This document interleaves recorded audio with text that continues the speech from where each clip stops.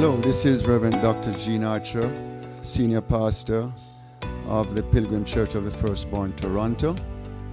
And I'm here to serve you, and by God's grace and goodness, we try to work close to God's Word, close to the text, to reveal God's mind to us. God is His own revelation, self-revelation, and He is His own self-interpretation of that self-revelation. And that's why we study the Word of God, so that we can understand God's mind, who He is and who He is towards us.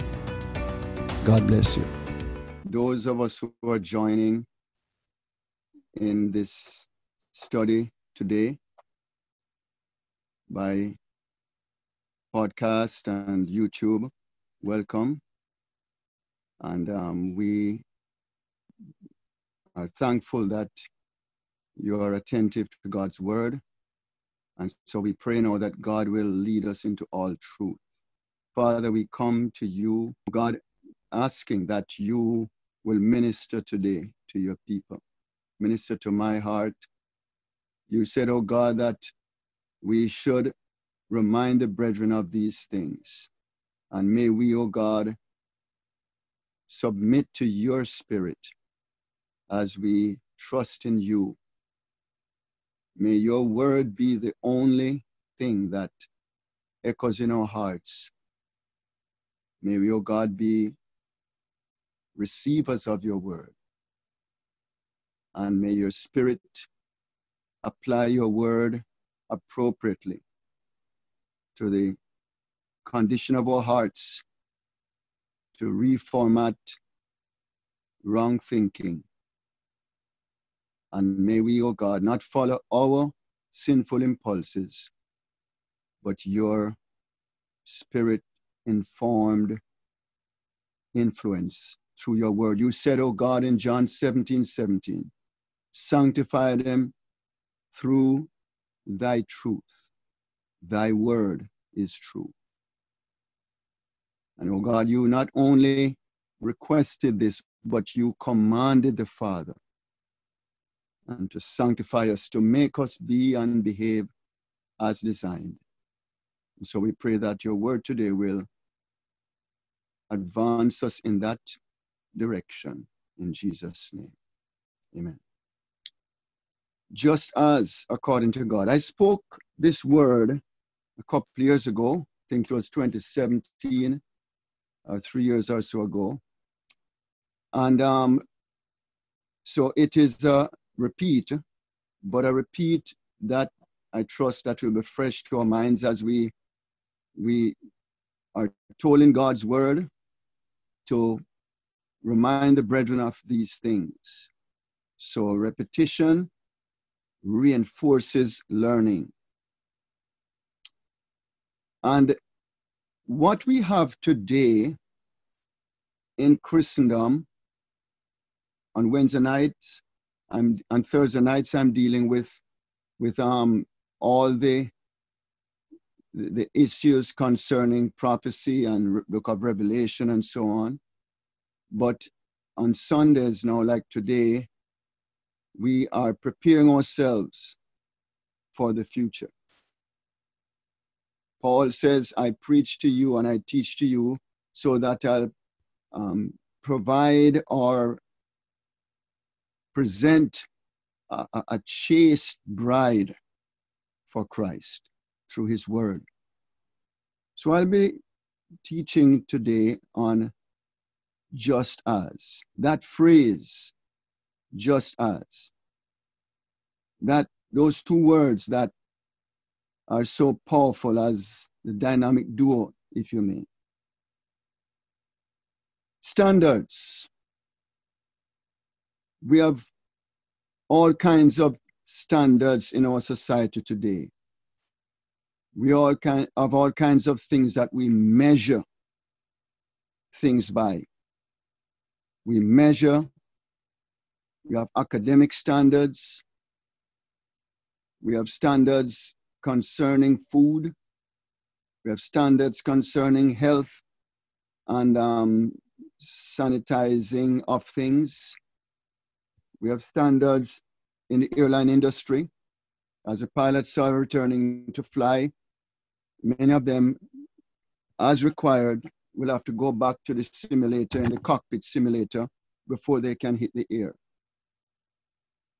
And we could go on and talk about standards. You passed exams, you have to do to qualify at a certain standard. Universities have different standards.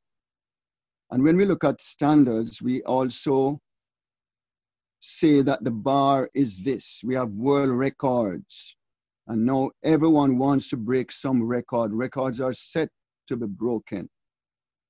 We know in track and field, 100 meters, Usain Bolt, 9.58 in the 100 meters. In the 200 meters, 19.19. And so on. And we go on in the 400 meters. Van de Kerk from South Africa, 43.03. And we could go on and on. The marathon, Eliud Kipchoge, 1 hour, 1 minute and 39 seconds, running about 4.32 seconds, 4 minutes 32 seconds per mile for 26 miles straight. That is incredible. Some of us can't even run a 4 or 8 minute mile one time. So it shows you what the human body can do. Those are standards. And we strive to hit the high standards possible with our health too. What shape is your immune system in? You have to take this and that to keep that standard of health as much as possible. When you lower the standard, then everything begins to decline. Then there's competitiveness. Because of that, we try to outdo each other. And the competitiveness is built in us. Look at the sports around. Everything we do, we try to, even the Bible says that in Hebrews chapter 10, verse 25, it says, spur one another unto good works. That is, not destructive competitiveness, but spur one another unto good works. Provoke one another unto good works. And you can see that there too. But when you look seriously at the low quality of Christian living today, everyone is doing what is right in their own eyes. The average Christian has their own kind of standard that they have created and they live by. And even if they don't say it out loud, that's a standard that they set for themselves. The song that I requested to be played a second time on this, he's able to do what he wants to do with me. God is able. So therefore, God doesn't throw us back on ourselves to say, hey, reach up to this standard. What God commands us to do, he also enables us to do. He's able. We always talk about God's ability to do mighty works and deeds. But what I'm focusing on today is God's ability to make us be what we ought to be. That is so important. We are told in Revelation that we need to prepare ourselves for that time. We're going to come as a thief in the night. Surprisingly, unexpectedly. We ought to be ready and prepared. Make your calling and your election sure. Examine yourself to make sure that you're in the faith. These are some injunctions that we need to keep dear to our hearts. And we meet these standards in the Word of God. In today's society, you have postmodernism, which has crept into the church. I have over 50 different heresies that I've studied that have crept into the church, and even from the time of the apostles and so on, these heresies have been around and they have come in different forms and shapes, even in our churches today. So one day I hope to do a study on on all of those heresies, just to itemize them. But postmodernism is a serious threat, because it is that all truth is subjective and relative. We are very anthropocentric in our Christianity. Anthropocentrism means a Christianity that is man-centered. Anthropos means mankind. So anthropocentric means a Christianity or a spirituality that is man-centered, man-driven, man-determined, and so on, when it should be Christocentric, a Christ-centered thing. Even John on the Isle of Patmos, when he got the revelation, John was even tempted to bow down and worship the angel. In Revelation 19, you see there and other places. And the angel says, do not do that. I am a fellow servant. Worship only God. In other words, look to God alone. You can look to other people to follow them as they follow Christ and so on, and teaching and doing things, but look beyond that as God as a source. And why this is so important, and why the Holy Spirit included that segment where John was about to bow down to the angel, and the angel stopped him and redirected his energies and his focus on God, is because even John himself, as great as and as honored as John was to receive such a revelation, even John himself in the spirit was tempted to worship other things. How much more you, myself, and all of us here? This is serious. And so therefore the temptation to look to others for enablement instead of looking to Jesus. Let us look to Jesus alone. Progressive Christianity, which I touched on briefly on Thursday night in our Bible study, that's another threat too, where progressive Christianity seems to be something so beautiful. I mean, wow, the statement sounds good. Progressive, who doesn't want to progress? But it is actually a post-liberal movement within Christianity that seeks to reform the faith via insights of postmodernism and a reclaiming of the truth beyond variable historicity. That means the truth as it is revealed to people inside of their perception and their interpretation. That is heresy. And so why am I laying this foundation? I'm laying this foundation because I'm speaking on just as. And if we have all of these other things in our mind and our focus, then our just as will not be biblical. Just as is a truth of and the proof of spiritual alignment. We are told in God's word, that, as I always have been teaching, in Jesus's Lord's Prayer, hallowed be thy name, thy kingdom come, thy will be done on earth as it is in heaven. And as you know the 3 points there, thy will be done on earth as it is in heaven. Spiritual alignment, on earth as it is in heaven. Spiritual assignment, thy will be done. Someone is going to do it. Spiritual refinement, as it is in heaven. In other words, God has a standard that we need to live by. Our citizenship is in heaven. Let your conversation be or is in heaven, or lifestyle or our thinking process must be that of God and what God's standard is.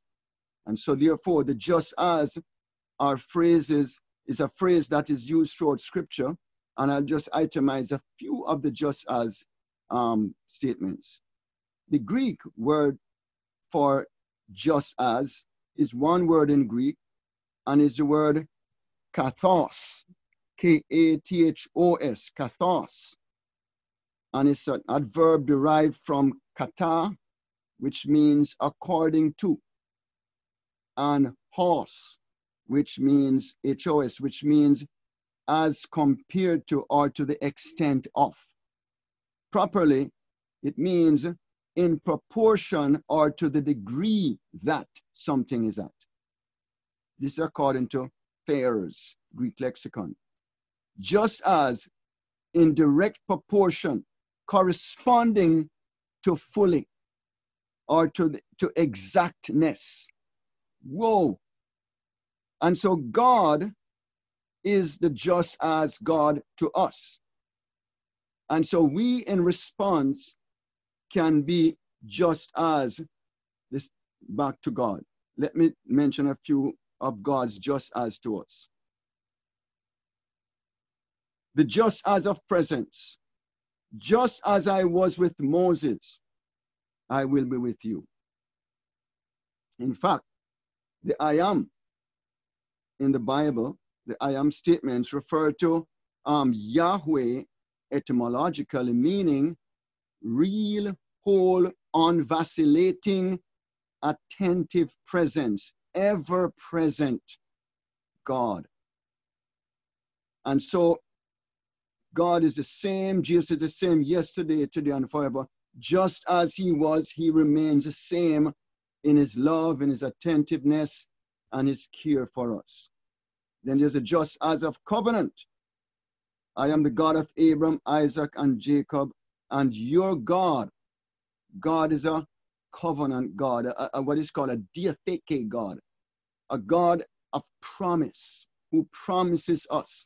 And the promise is informed by the purity of his nature.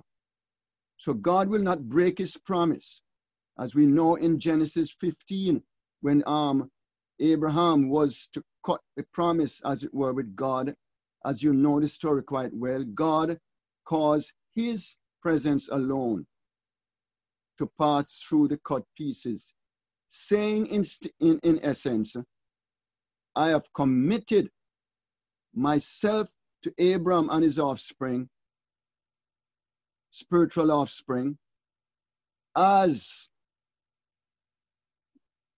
consistent with my existence. In other words, I would have to go into non-being like these cut pieces if I break this covenant, this promise. And the promise is it's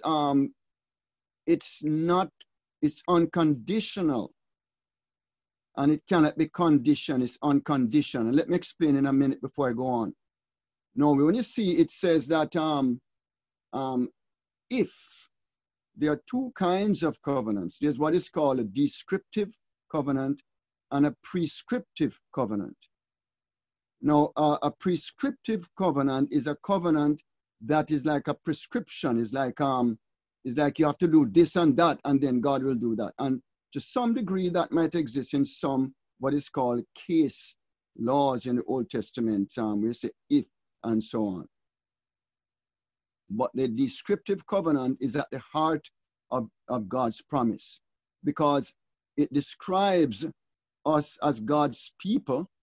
And even when we break the covenant or we are unfaithful to the promises we have made to God, God remains faithful, because his faithfulness is based upon the stability, the security, and the strength and the immovability, I should say, of his very nature. James tells us that in him there's no variableness, no shadow of turning. And so God's promise is consistent with his nature towards us. And it's based upon his nature. And that is powerful, that the just as, from God's perspective, is informed by that. Then the just as of promise. I shall be your God, you shall be my people, I shall dwell among you. Now, God is not asking that. God is actually making a promise. That's why it is shall or will. I shall be your God. We cannot emphasize this too much. We see it again in the Old Testament. We see it in Corinthians, 2 Corinthians. We see it again in Revelation 21, verses 3 and 4. I shall be your God. You shall be my people, and I shall dwell among you. God towards us in the point of revelation, us towards God, the point of reconciliation, and I shall dwell among you. That is actually communion and fellowship, and that is going to be experienced. It has begun already, and it will be fructified when the Lord returns. That is the power of God's promise. Theologically, if you understand that, it's called the ubiquitous tripartite formula of promise. It's universal. It applies throughout all of Scripture. That's what that means. It's tripartite. It has 3 sections, and it's a formula that God himself uses. Just as of promise, mutual reciprocity, mutual reciprocal possession, just as. And so right there, you see God made a promise, and right there, we have a fellowship and inclusiveness in the Trinity without us becoming God, just as how God knows himself. That the quality of that knowledge. In that day you shall realize that I am in my Father is in you, and I am in you. What an awesome thought in John chapter 14, verse 20. And then now the just as of reconciliation. You shall be my people, as I said. You shall be mine, just as I lovingly willed, intended, and predestinated, according to Ephesians 1, verses 1 to 4. You shall know me from inside. John said, in fact, the word reconciliation, katalasso, means to put in one's place and be as one is with oneself. To put in one's place and be as one is with oneself. So technically it refers to, just as though God is one with himself, God has taken us and put us in the place where he is with one with himself. That is the essence of katalasso, to be placed down in the same place where God is with himself. That is deep. That's why we're told God was in Christ Jesus reconciling the world unto himself. But then we now need to be reconciled to God. And it's when we reject that we are condemned. That's a study in itself. So the just out of union and communion, we see this. I shall dwell among you and within you. Just as. The just as of holiness.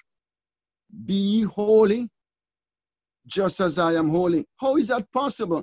When we how can we measure the holiness of God with our holiness? There's some heresies that came out of this, out of church history, which I can address another time. That says that the quality of holiness that God has is not the same quality of holiness that we have. And I've heard that statement being made by a couple of pastors in our group.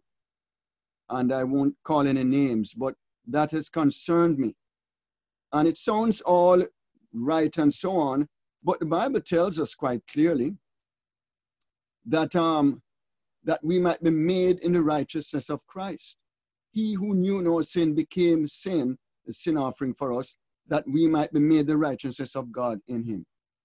And so therefore, righteousness, justification is that God has given us his righteousness positionally, and then we now live out of that functionally. And so there's this righteousness. It's both a promise, 2 Peter 1, I think verse 16, and it's also not only a promise, but a command.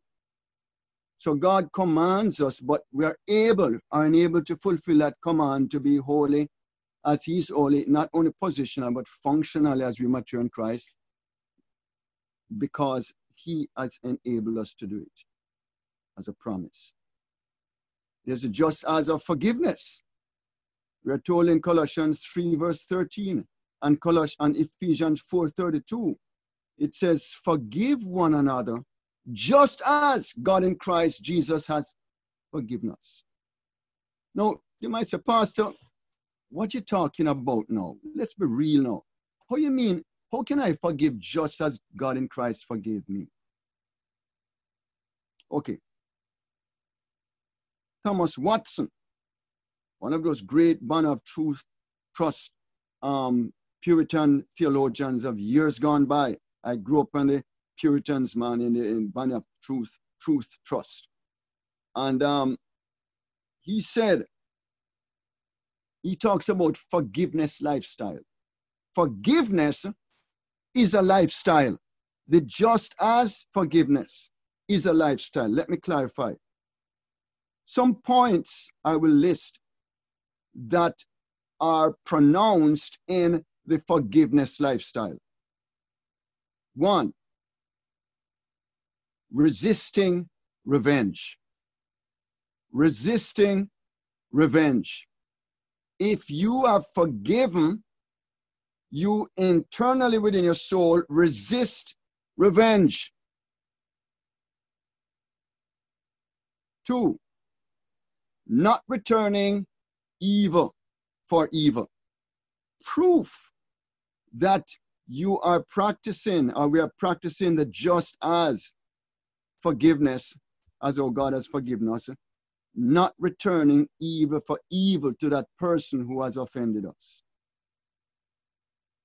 3, you hope them well, or some you say wish them well. I prefer to use you hope and pray them well. You seek the highest possible good for them. That's your mindset. When they come to your mind, you utter prayer, Lord, I pray that you bless that person. The Bible says, bless your enemies. Bless and curse not. Okay? As I always say, instead of telling people go to hell, you should tell them, why don't you go to heaven? That is a better statement. That will reconfigure our thinking. 4thly, grieving at their calamities. Love doesn't rejoice in evil when evil is done to somebody. You don't rejoice when the person who has hurt you is in some calamity. A forgiveness lifestyle is pronounced with this, grieving at their calamities. We see David did that. When David's enemies were trying to hurt him, and David would pray when they got hurt, and his soldiers were saying, well, what is this? How can you be? You can be caring for your enemies like that. Grieving, not just, oh, I'm sorry for them. Grieving at their calamities. Have we reached that standard? When we can do that, that is the essence of just as. Forgiving one another just as. Praying for their welfare is the next one. When you pray for them, all the persons who have offended us, and we have a problem, we can't forgive them. The Bible commands us, forgive one another. I've been saying this for years at the church, and all those are listening again. We need to remind them of this. Forgive one another just as. And if we are experiencing forgiveness from the Lord Jesus Christ, then we'll be able to forgive others.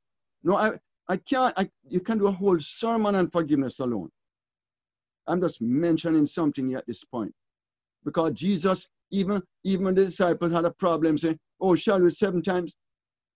Jesus Christ was saying, no, forgive indefinitely beyond what you could ever imagine. You must have that mindset of forgiveness. Even if the person doesn't want to receive it, your mindset must be that. Praying for their welfare. My goodness. So when they come to your mind, as I said earlier, in your prayer, how much do we pray for them? And when do we pray for them? When we're praying for such persons, what is the content of our prayer? Let's talk some stuff here now. What is the content of our prayer? Are we really praying for those people who we are struggling, so to speak, with forgiveness? Are we praying for them? What's the content of our prayer? Praying, we must pray for their welfare. Second to last point, seeking reconciliation so far as it depends on you, as I addressed that earlier. In your mindset and your heart, you are at one with, you bring them at one with you as you're one with you. Katalasso. Reconciliation. And then finally, and coming to their aid in distress. You're not only praying for their welfare, but when they are really in trouble, you're not only grieving for their calamities, but when they are really in distress, you go rush to their aid when they need help and in distress. Even if they reject it, you rush in and do exactly what you could do, the best that you can do to that person. That is, all of these things I mentioned are factors that are in a forgiveness lifestyle. Forgive one another just as God in Christ forgave us. Next point, the just as of acceptance. Accept one another. Romans 15 verse 7. Accept one another just as God in Christ accepted us. We have a problem with that. And especially with what's happening today in our society, with race and so many things. In other words, it goes against our natural way of thinking. Oh my goodness. But listen, the very people, even racism found in the church with white and blacks and so on, there's white racism against black, but blacks are also racist against whites too. We have to be careful that we are not equally guilty. We belong to the human race. And also in the theologically, human race has one face.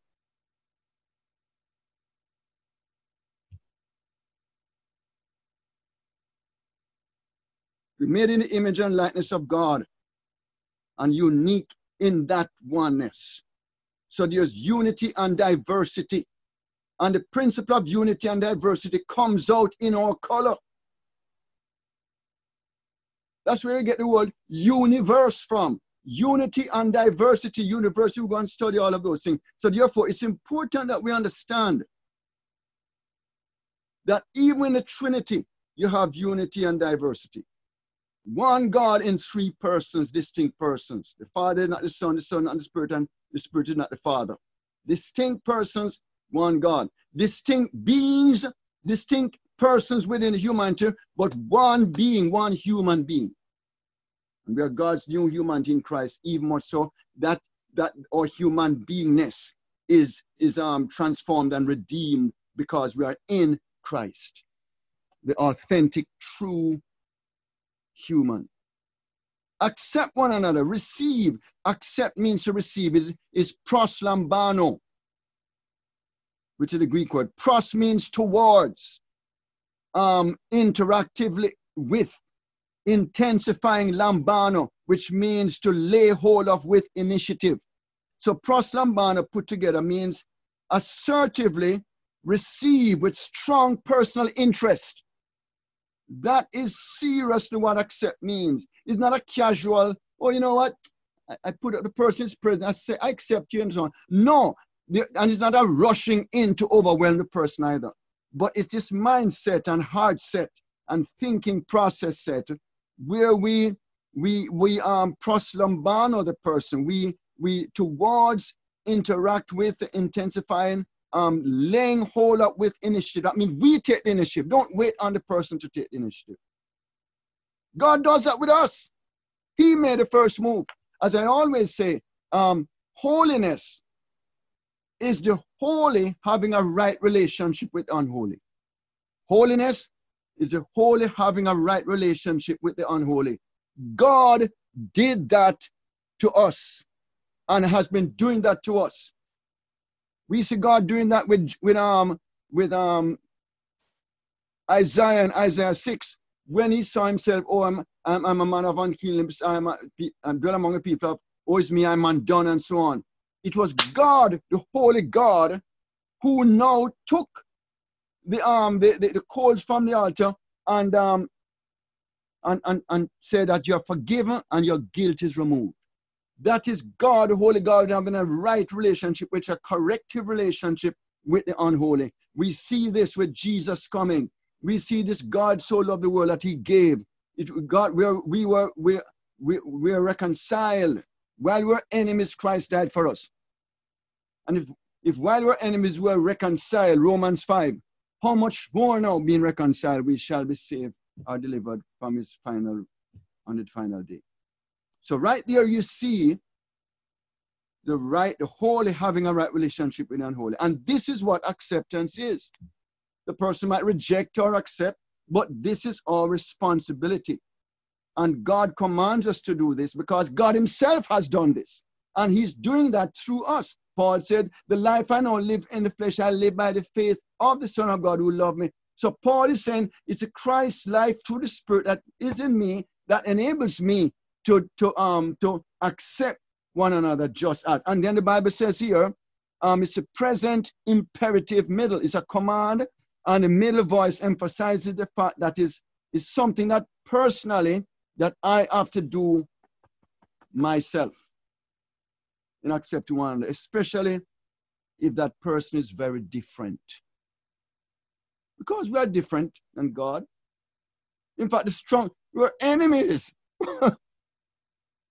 And he says, note now, he says, in order to bring glory to God or praise to God. In doing this, we don't only praise God with our lips, and so we praise God in the very act of accepting others. God is glorified in it. God is magnified. Because this shows that we are truly in Christ. We are in alignment with the holiness of God. God is glorified when we accept others, and he is glorified when we accept them as he accepts them. Because if God doesn't accept others and accept us, then how come we can't accept others? Who are we? When God accepts us, were we all that? Did we have it all together? No. And yet we can't accept others because they don't have it all together. Especially as our brethren. Just as of servanthood. Serve one another just as Jesus served us, as our text says. You know, you serve one another. Can we bow down? Can we, the washing of the feet is a study in itself, can go either way, you know. But the point of the story here is that you have to be humble enough to submit. Just like how you sit at the feet of a servant. You sit to learn from somebody. When you wash their feet, you submit to them in serving. A servant is a person who is submissive. Let this mind, Philippians chapter 2, which was also in Christ Jesus, who humbled himself, not that he was proud, but and became a servant. Let this mind be in us. So therefore, the just as of servanthood. He was the servant portion. And if he being Lord can be doing this, then who are we? Pride is our biggest problem. Pride. Because with pride, it's always somebody else that is wrong. We can't see ourselves. That's what pride is. The whole world is wrong. Like the Pharisee said, I'm not like other men are. Servanthood. That he who is greatest among you be a servant. Pride comes before fall. But when you're a servant in your mentality, it means that is true greatness. You have strength in that submission. What? Strength in submission? Yes. And not subordination, but submission. The just as of obedience. Obey. The Bible talks about, if you love me, obey me, you do my sin. Why? Because Jesus Christ loved the Father and he obeyed the Father. So it's possible for a human being to obey the Father because Jesus obeyed the Father. And so therefore, because we are in Christ as God's new humanity, we can obey the Father. Just as of compassion. Two more and I close. The just as of compassion. Luke 6 verse 36. Talk about being merciful and compassionate. Then Matthew 9 verse 36. He says, when he saw the crowds, not the plural, crowds. That means there are different kinds of people. Not just one class. He had compassion. He had what is called splagnon, is a Greek word used here. Splagnon means that he felt something deep in the core of his being for them because they were harassed and helpless like sheep without a shepherd. Well, this is a whole sermon itself, but let me just mention a few points here. The word compassion means, in essence, to suffer together with. Sympathy is different. The casual glance, or, but compassion is to suffer together with, or to be in a position where you feel the pain of others, you do something about it. Compassion that moves us to the other from the core of our being. What moves us? What moves us? So, sometimes we watch movies, we're moved by what happens with injustices in the States, with the racism and so on. We're moved by so many things. But are we moved with what moves Jesus? He was moved towards from where he is because they were harassed. The word for harass means, skylo, S-K-Y-L-O, skylo, which means skylon, from skylon, which means to skin, to pelt, to skin properly, to skin alive. And it means to mangle, to flay. Figuratively, it means to harass, to dismantle or disfigure, to change the other person's identity through manipulation, through all kinds of bullyism, through all kinds of stuff. That is what the world is. That's what people have been bombarded with. They are harassed. And we always think it was sexual harassment alone. You have all kinds of harassment. You have psychological harassment. You have social harassment. You have ethical harassment. You have relational harassment. All these kinds of harassment. He saw that they were harassed and said, no, and they're helpless. The word for helpless is repto, R-H-I-P-T-O, repto, which means to throw, cast. It means to throw off, to toss something after it is used. It means to throw or cast something down or to pass it away. It means to dispose of something, resulting in the helplessness in the spirit, mind, and emotions of that person. It means to use and throw away like a used tissue. Like you can go to the washroom and you need that tissue, but then the tissue serves that purpose. Forgive my grossness here, in that not grossness, but it's practical. We do it almost every day. And that tissue, we don't use it and put it, but we'll throw it and flush it. That's the kind of word used for helpless.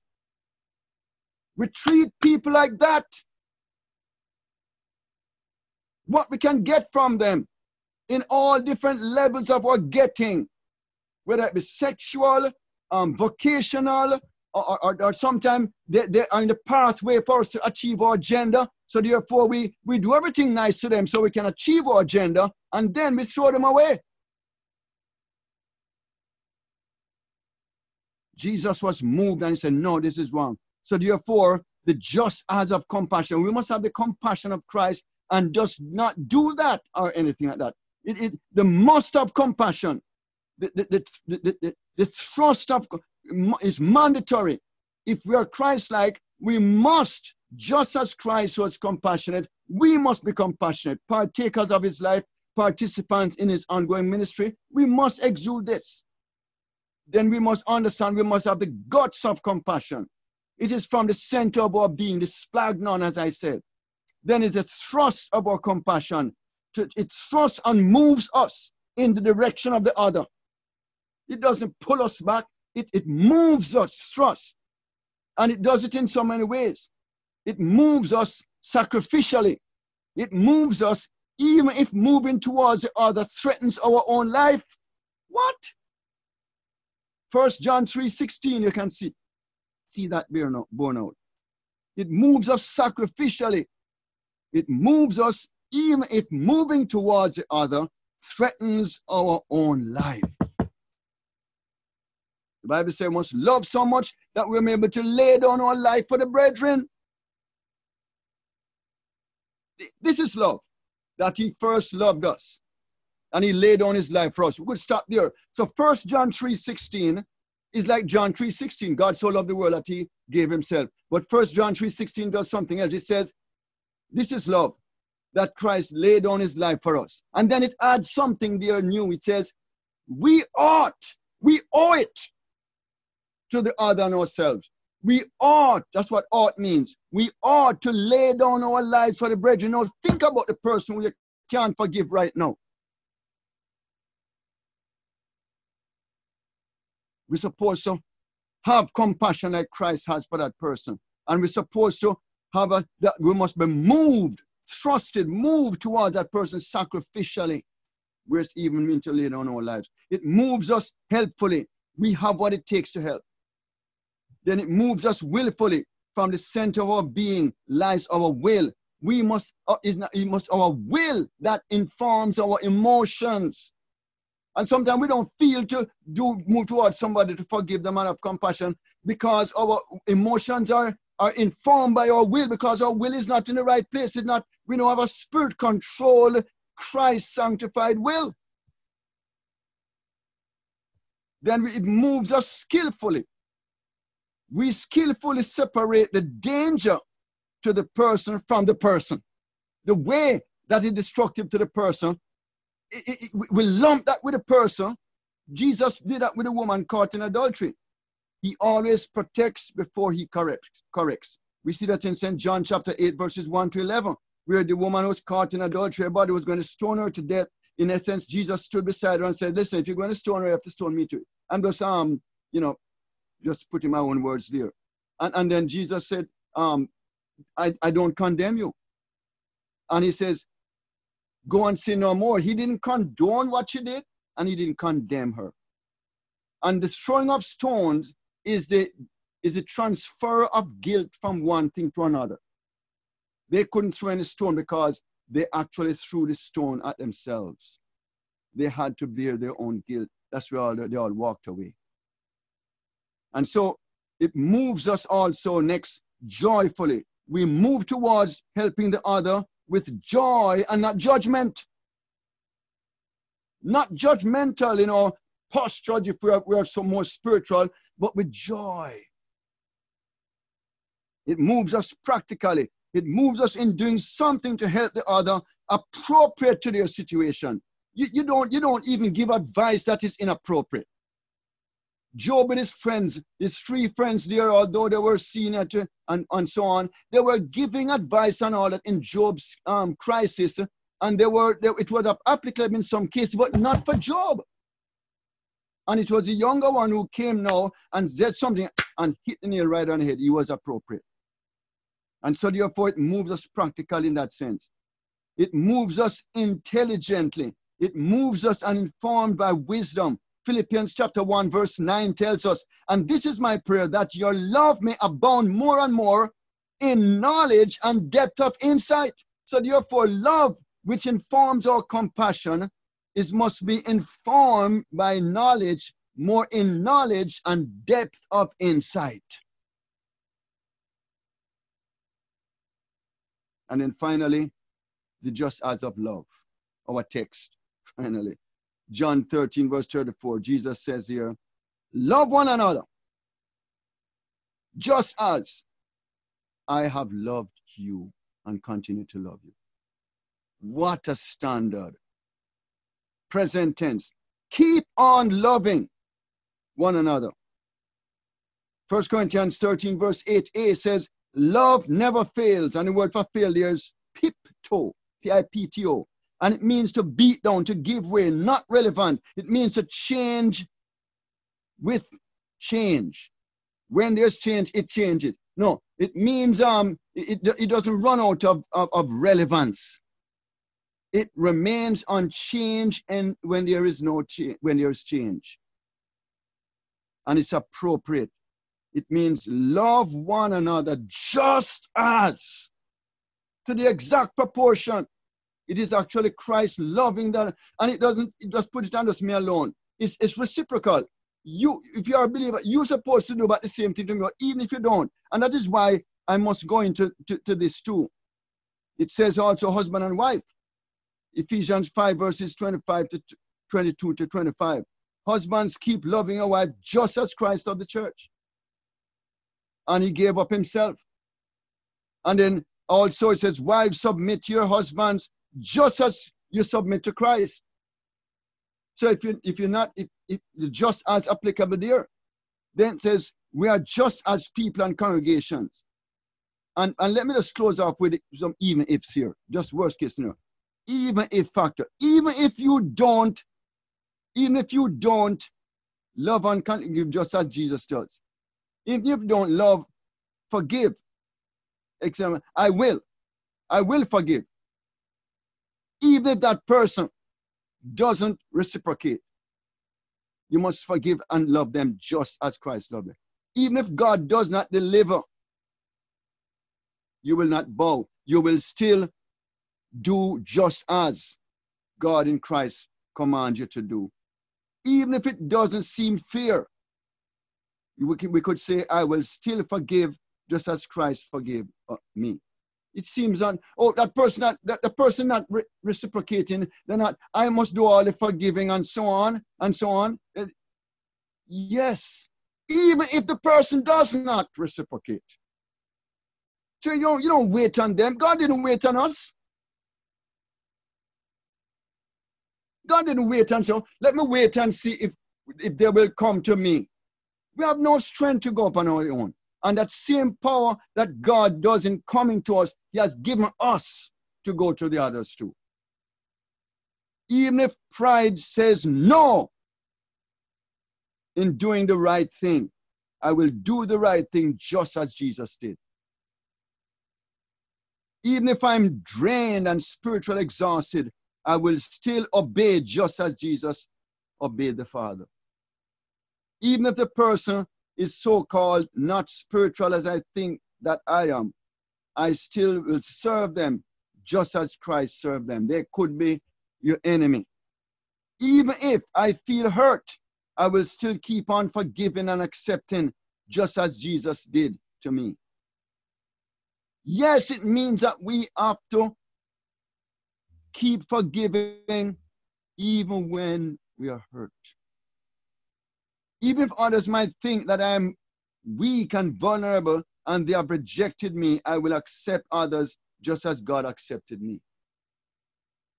You might sometimes feel foolish. What is this? This is out of balance here. Do it.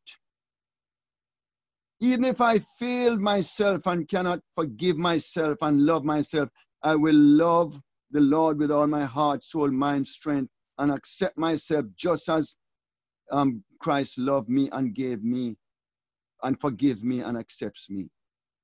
What about yourself too? Sometimes we can't even forgive ourselves. Some of the sins we commit in our minds, and sometimes we deflect that unforgiveness on others too. Because we can't forgive ourselves and we can't accept ourselves and so on. So we have a problem with others too.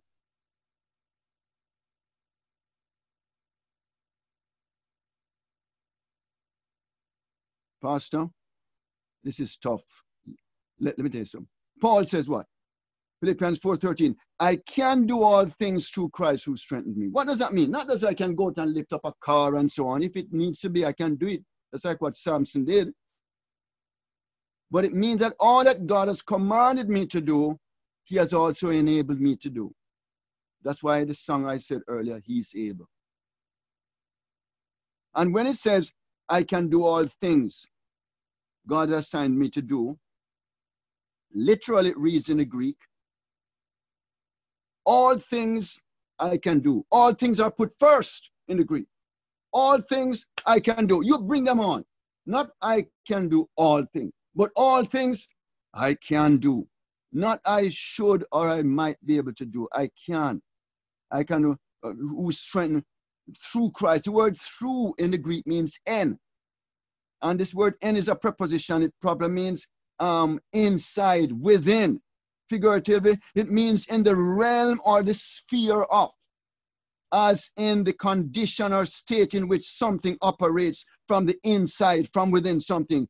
Christ who continues to infuse his strength in me. So therefore, I can do all of these just as Christ has done because I'm operating from inside Christ. That's one of the meanings to be in Christ. It's not I'm operating outside of Christ. It's within the sphere of this Christ and the empowerment that comes from this Christ and the enablement that I have, that Paul said, I can do all things I can do. All that God has required for me in my Christian life, I can do. Of course, I stumble a lot and fall over. But I will not be utterly cast down, as Proverbs says. I will get up back and I can do all things through Christ who strengthened me. So don't be bitter. Let us not be bitter. Let us be better. Let us not grumble at the hardship of relationship with people and so on and hey-ha. But let us be not grumble, let us be humble. And keep on applying all the just as stated here. God bless you. Father, we thank you for your word. We pray, Lord, that this little phrase, just as we have itemized, may your Spirit, O God, use this word to reach every person. Despite my inability to articulate as your word deserves. But, oh God, even through this broken jar or vessel, may your glory shine through your word. May there be change, because your word shall not return unto you void. This is your word. This is a fulcrum on which truth swings. Just as you are the standard. And yet, oh God, we can meet that because you have enabled us through your Spirit. We thank you. In Jesus' name, amen. I trust that this message was not only informative but transformative in your life to the glory of God. God is for us, and we see that God is for us and that he has given his word to us so that we will be who he wants us to be. And I trust that this word will be part of that process to encourage our hearts, but also empower us to live with confidence and full assurance in this world to the glory of God.